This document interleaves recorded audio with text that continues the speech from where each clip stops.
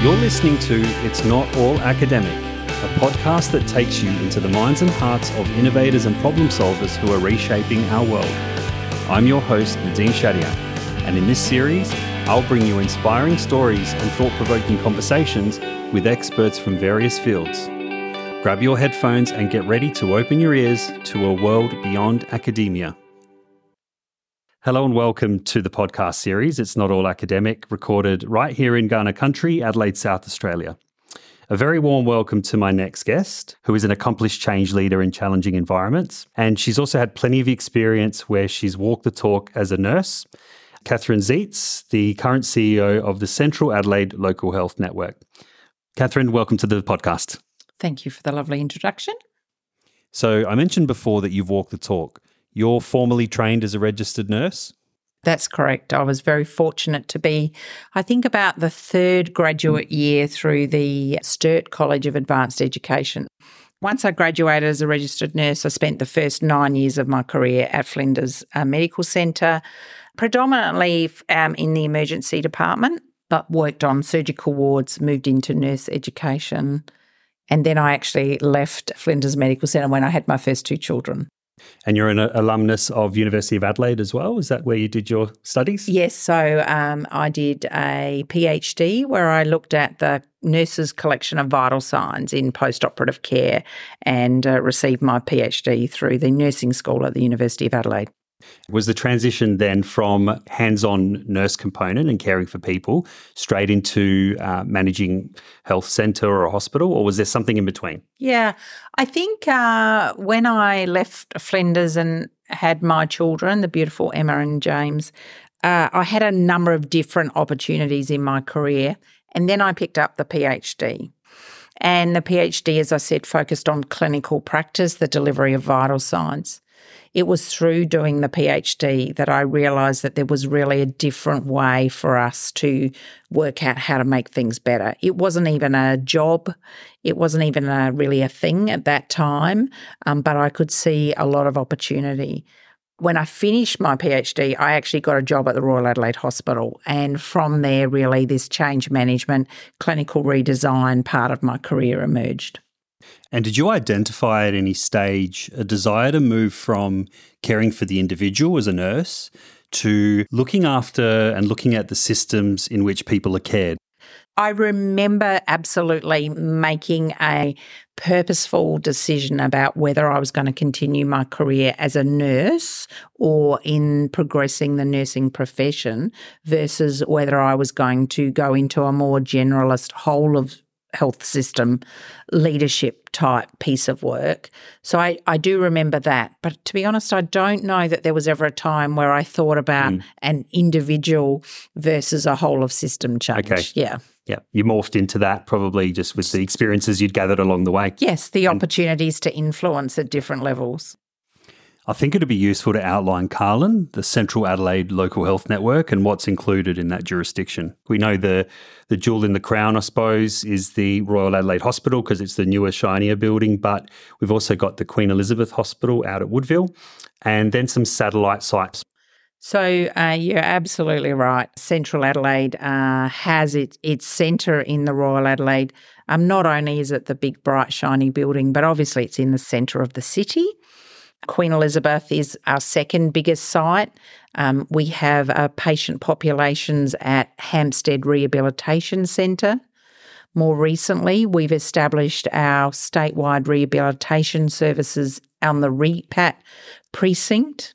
We run a lot of our mental health services out of the Glenside campus. And then we have a really large community footprint, some of that grounded in mental health services, but also in the delivery of more integrated care services at Sefton Park. So a really large footprint across the centre of Adelaide, bordered in the north by sort of Wingfield and the Parks, and in the south, suburbs such as Plympton, Goodwood and Unley are our sort of borders. Okay. So then either side of that, you've got Northern Adelaide Health Network, Southern Adelaide Local Health Network, the Women's and Children's Health Network as well. Primary health networks are another tier above. Correct. Yep. So one of the interesting things for people that are not familiar with the health system in Australia is the tiers of health system delivery. So the federal government really fund the primary health care, that is usually through Medicare. They fund your GPs, and they also support the primary health networks, the PHNs, and they coordinate primary care. And we have one of those metropolitan in Adelaide and one that represents country. The LHNs that you describe are actually managed by they make up SA Health as the providers of hospital care and a number of other statewide services, things like Donate Life, SA Dental. All of those are part of the SA Health health system, which is much more about that local. Yeah. And that's what comprises, I suppose, a federated model of healthcare delivery. There's obviously some good things about that and some more challenging things about that, which we'll delve into. But what are the types of health services provided, if you were to just summarise centrally at the Royal Adelaide, QEH, and you've mentioned some of the mental health and rehabilitation, but the key hospitals there? So we talk about quaternary and tertiary services versus the primary care services. So quaternary services include obviously our intensive care type services, really advanced surgery, trauma.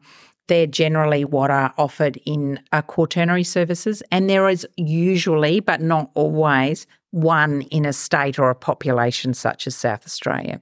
Tertiary services would encompass more often your general surgery, general medicine, your emergency departments, and a lot of your outpatient services are generally cohorted as tertiary services. Rehabilitation, probably not quite tertiary, but again, it depends whether you're a really acute need of rehabilitation or longer term rehabilitation that may also sit in primary care. And some of that straddles your state health system and your primary health system, which is run by the federal government. I've come across, and the version I've got was, I think, from at least 2018, maybe a little bit earlier, but the AIHW have a chart which outlines all the different areas for responsibility, expenditure, revenue, and how it's all divided up. And it's just a really big, complex overlap between all of those areas. So it gets to the heart of why solving health challenges for communities and populations is difficult. Absolutely. And I wish that there was overlap, but I think one of the things about having different funding models and level of funding, the challenge is often around the gaps rather than the overlap. And so it can be very difficult to transition from one funded model service to another. And I'm not making this the specific example, but the other bit we haven't talked about is certainly aged care. And so again, aged care is funded by the federal government. And yet if an older person in a nursing home deteriorates, they will often come to the acute care. And then at times to transition them back can be a challenge because they've had a deterioration, their care needs have changed. So it's often about the gaps and the transition. It's about people who want care at midnight and can't go to a GP, even though their need might be primary in nature. So there are many gaps. So that's a really good segue, I think, into input, throughput, and output of patient flow. I've been really fortunate in my career. I've spent a lot of time in looking at the delivery of health services, and I've really tried to merge the operational delivery with trying to understand the why and the creating of evidence. So I've really created quite a portfolio over my career in understanding more specifically not just operational delivery, but a real interest in patient flow. And so have published a number of papers around the whys and the wherefores and how we might be able to improve patient flow. Clearly not as successful as you would like, because clearly we have a bit of a problem at the moment with patient flow. And this is what my last guest mentioned as a wicked problem, one for which there's no simple solution. It's difficult to define the problem. There's many perspectives and not all of them are necessarily wrong. It's just that nobody's right. So the purpose of this podcast, Kathryn, probably as the name suggests, it's consumed, I think, by people with academic and innovative backgrounds. So they're problem solvers. And what I try to do in the course of holding these interviews is provide insight into the way systems work so that they can start to understand where they might plug in and begin to address some of those challenges. And so this is my very superficial perspective of how patient flow would work. So the input end, there's an influx through the hospital doors at, say, an emergency department. There's a period of throughput where they're moved from, say, there to a temporary care bed or somewhere where they're monitored. If they're okay on the same day or the following day or whatever, if there's no admission, there's an output component as well. On face value, when I hear what politicians talk about, it's very much targeted to the front end, the input side of it. So it sounds as though they're just trying to throw more beds and more ambulances at it. By the same token, at the output end, when someone's ready to be discharged, those places that you mentioned, whether it's palliative care, aged care, even back to a community living environment, they're not always ready to receive the patient as well, hence the backflow. Do you want to give us some insight into where those challenges are beyond what we hear typically from politicians? So obviously more recently, the phenomenon that we talk about as ramping, which is the ability of ambulances to be able to move their patients into our emergency departments, has obviously had a lot of media and political attention.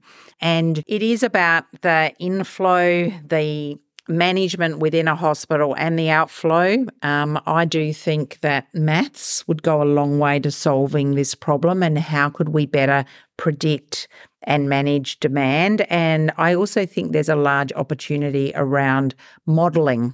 If you make one change, what is the influence of that change on something else? But because of the profile that it has currently, we have become a very reactive system to solving the problem. So not all solutions are well thought through or diagnosed. But the ins, the middle and the outs becomes a little bit complicated. I'm sure it does. So, and that really links us back to where we started this conversation, because it is about a nexus between primary health care and availability of primary health care, and individuals' choice about when they want to access care. And so then at a hospital, we also have multiple doors. So when we're looking at our throughput, we have people coming to the emergency department, we have people who come through our outpatient department, and we also have people who are on planned waiting lists, often for elective surgery, multiple doors. Yeah. One sort of throughput, which is around your bed or your day case where you get your intervention. There can be multiple lengths of stays. Our average is around 6 days of overnight stay. And then you're absolutely right about the outflows. But the outflows and the inflows are very much affected by acuity. So you can be really sick when you come in, you can be not so sick. And it's the same when you are going out. Care needs have changed a lot during that journey. And so where you might have been going home, suddenly you now need rehab, or you may need to now move into aged care placement. Now, in a 6-day average length of stay, sometimes it's very hard for families to start to adjust to such big decisions about changes in living arrangements when people leave. So as much as I think maths could go a long way to solving what looks like a fairly simple problem of input, throughput and output, there are a number of nuances that make it much more complicated in the reality of the day-to-day management. Yeah. What I'm hearing potentially is there's an opportunity for, you talked about, making changes over here. What impact does that have at the other end? Is that like a systems engineering based approach and maybe some digital twinning opportunities for people to have a think about? All of those, AI, all of those really fancy words that we are using, there are lots of opportunities. I think, there are opportunities around how people access care in the first place. How might we have an app that might say you could go here or there? How we use technology to predict. Again, I don't know what how you want to connect some of this, but there's a team here at the Queen Elizabeth who are currently looking at how can you predict readiness for patients to be discharged from a surgical cohort. And they've come up with a model called the Adelaide score that we're now testing in real life how to predict the likelihood of someone being discharged in 24 hours. We've been looking at technology about how to predict when someone comes in, their length of stay, what are their risk factors, how immediate or how long are they going to need to stay. So there is lots of opportunity. That's sort of more predictive, is that right? Yes, predictive. We did do a piece of work many, many years ago at the Queen Elizabeth where we tried to put production planning principles into the ED. On average, at any point in time in the day, how many beds do you need to have ready? And so then how could we preempt by having beds ready? And that whole capacity and demand matching really is the core business of a patient flow. And there are a number of products and a number of pieces of work are happening across the whole of the world to try and do that. There's so much for us to talk about. And one of the things I'm thinking is that the tech is one thing. There's a whole back-end consideration around change management for any of those technologies that are brought in. And I'm sure you have pockets of different behaviours and standards that would make implementing a system-wide change almost impossible. No, not impossible at all. I think the adoption of the electronic medical record. Now, I don't think that everybody loves the electronic medical record, and often they have their own challenges and limitations. But I think if you asked maybe 95% of clinicians, would you go back to a paper record? And the answer would be no. Yep. And I more recently have spoken about, when you think about when I went to school, and I'm not revealing my age, but I had Encyclopedia Britannica as my source of information. When I started work, the first piece of technology I bought with my first pay packet was a Commodore 64 computer. So now I'm dating myself. When my children were born, we bought one of the first Nokia brick telephones. And yet today I sit here with my iPhone. I can access all of that information from, Encyclopedia Britannica. I can do all of my computing and printing and storage needs, and I can make all my calls. So we all adapt to technology. Yeah. The other thing that COVID was a really good accelerant for some change. So, we moved to a lot more video and telephone consultation for less acute problems and presentations. And we had reasonably good uptake. We've had a little bit of bounce back since then, but we're still doing more than we were before. But one of the really interesting things out of that process, the clinicians may not have been as keen, but we had really positive feedback from our consumers who really appreciated being able to access their care from home. It's a great change management tool to have consumers who are saying, I actually would like my care to be delivered that way. And so that has been really useful. I joined Central Adelaide not long after the move from the old Royal Adelaide to the new Royal Adelaide. This is we're sitting in the new Royal Adelaide today. This is the most beautiful building to be able to work from. But the adoption of the building from the staff was challenging around, there are shortcomings with any new build.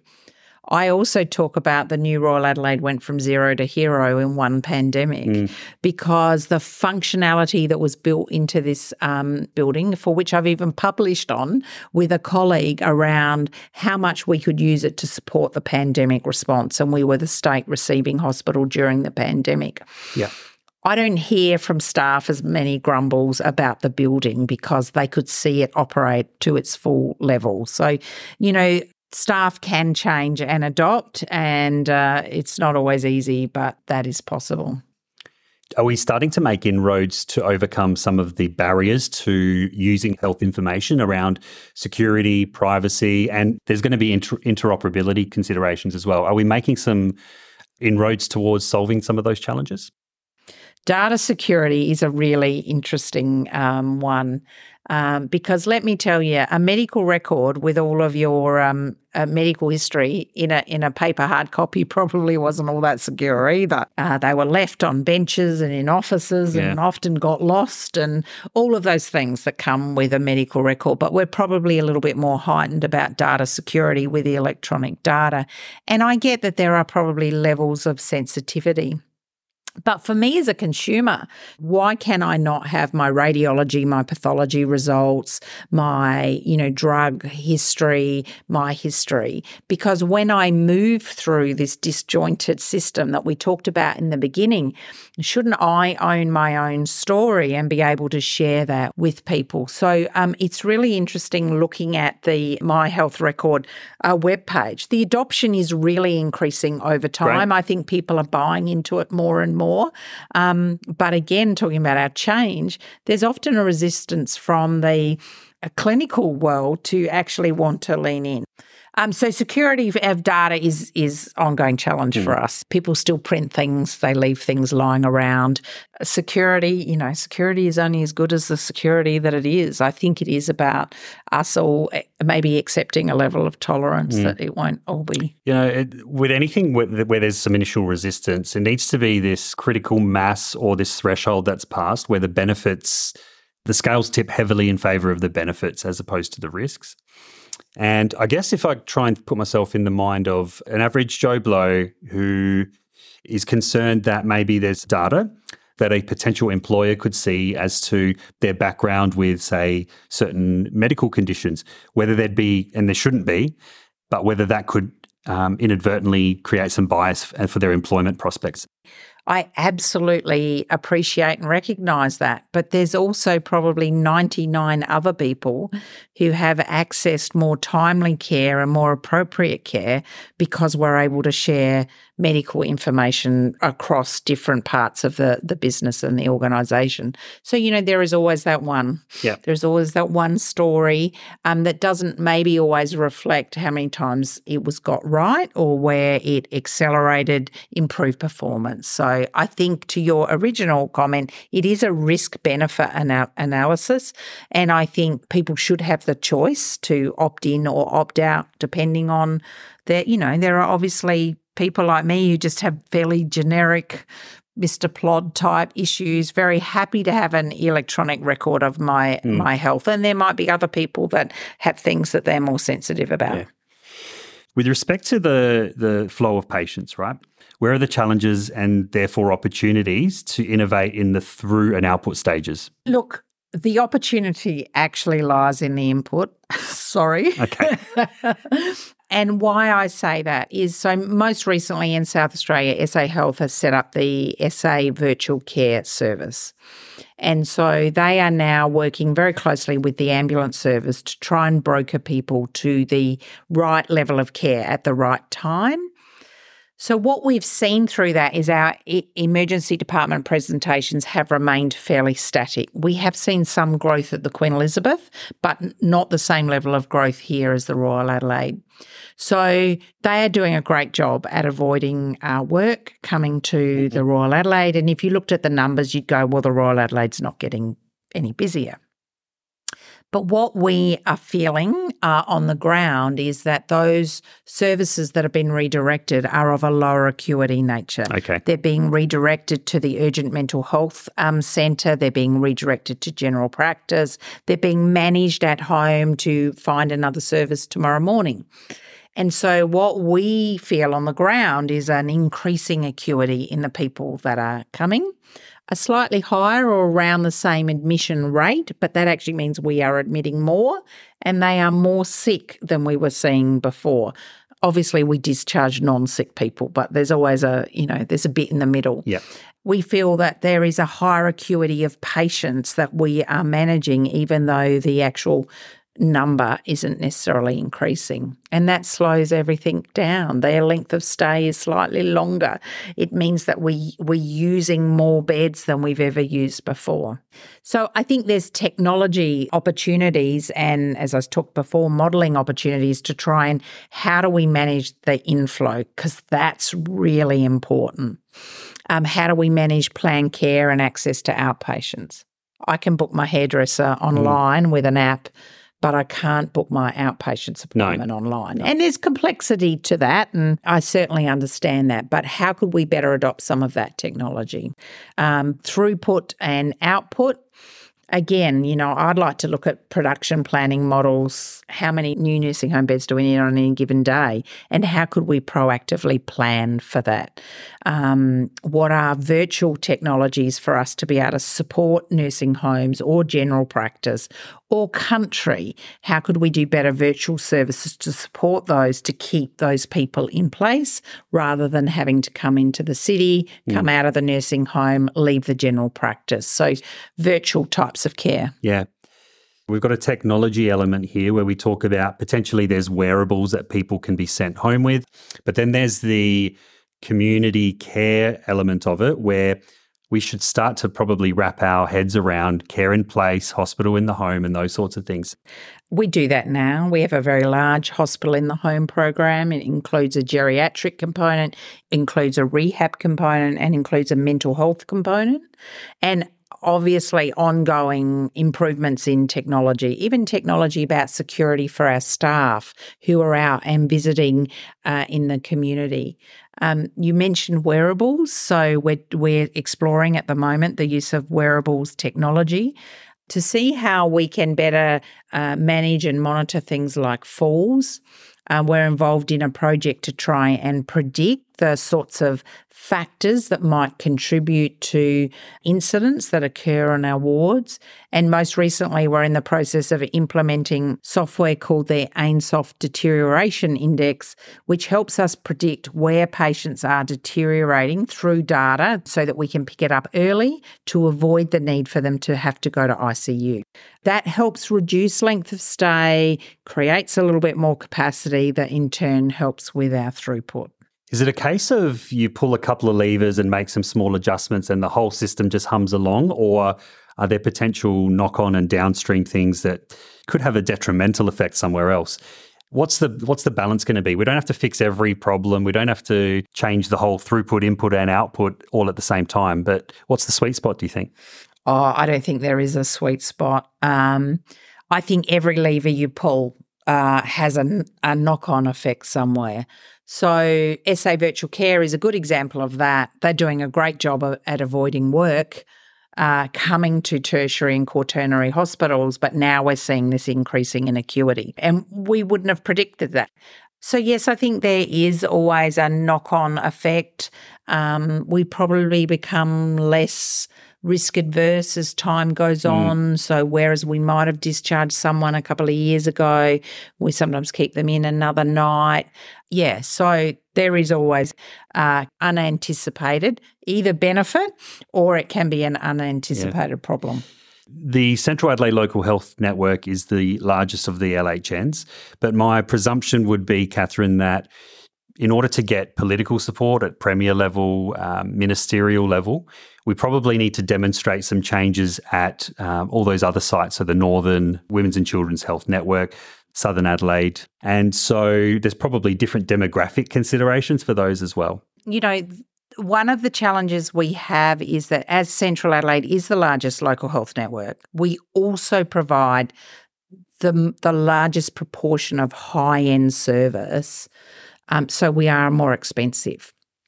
We have the largest share of ambulances. We have the largest share of emergency department presentations. We have the largest proportion of beds.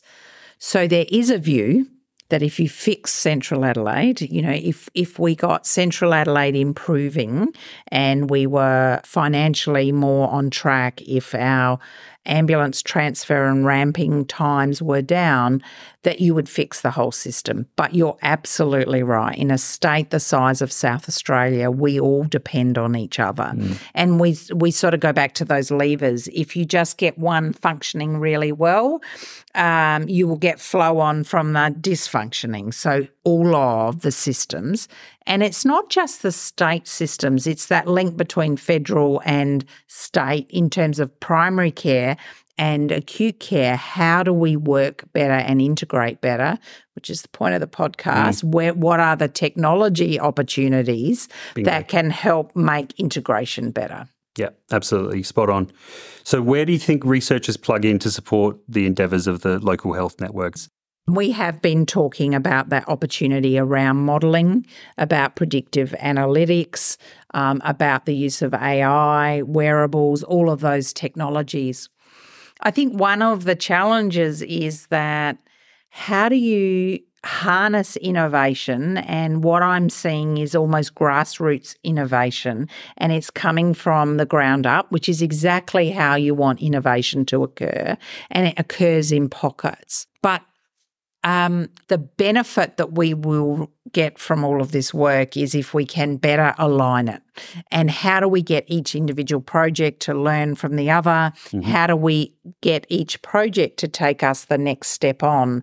I do feel it's a little bit disjointed. And so I think the opportunity is for the academic sciences, the healthcare service providers to work better and more collaboratively to coordinate. And to the point of this podcast, what are the problems that really need solving, and how do we invest energy, resources and money around those really critical problems that are going to deliver the most benefit, then layer it out.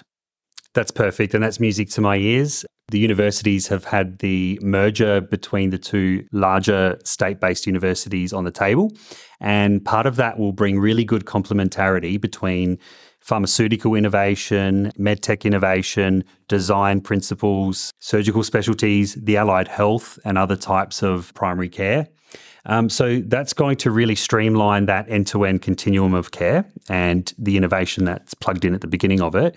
I'd like to see a central physical hub where those stakeholders are able to commingle and start to discuss, have water cooler conversations around the sorts of things we've been talking about, which are very complex challenges.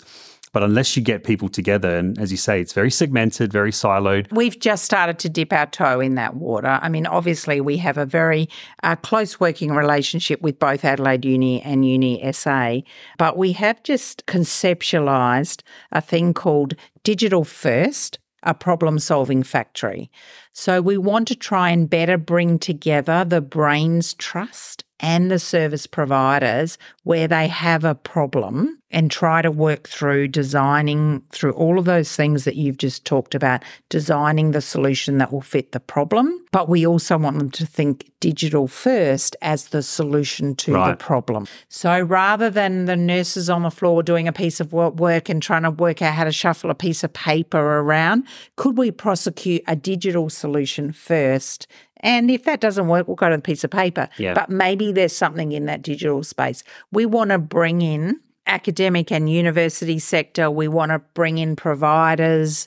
And, you know, we've got this great big opportunity to be such a big test tube to try and merge some of that thinking together and do it in a coordinated way that is visible and transparent, and where, again, we prioritise investment, which is the one that's going to help solve the problem of the day rather than us all off doing little bits and pieces where the sum of the parts don't make up the whole. So the hardest part of that's going to be sort of herding everyone and all the right people, correct, right? But again, to your point before, the state has a competitive advantage in that we have this proximity of our hospitals, clinicians in it, access to patients, conducting clinical trials, reaching back in and doing research in a university where a lot of the foundational and innovation takes place.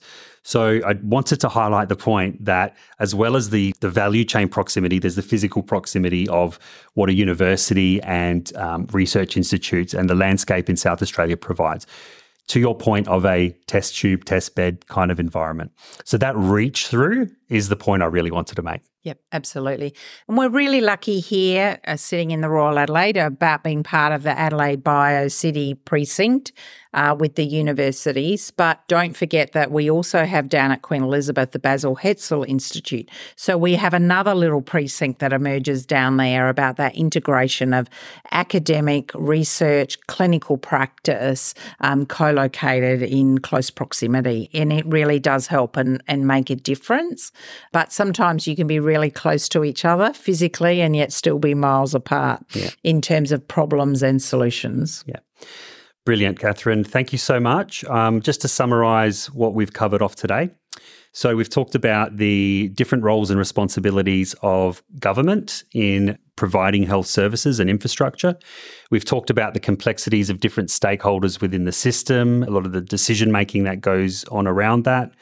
We've talked about how Central Adelaide Local Health Network is not only looking after patients in an emergency department and through the inpatient, outpatient area, but also out in community as well. And we talked about the integration with the broader community-based services as well. There's a whole bunch of challenges. There's a whole bunch of people who are really good problem solvers. And hopefully by tuning into this episode, they've got some insight that helps them steer their research and their innovation in the right direction. Thank you again and appreciate the chat. My pleasure. Thanks. Thanks for listening to this episode. Be sure to subscribe to It's Not All Academic on your favourite podcast platform, and don't forget to spread the word. Together, let's open our eyes to the incredible world of applied innovation.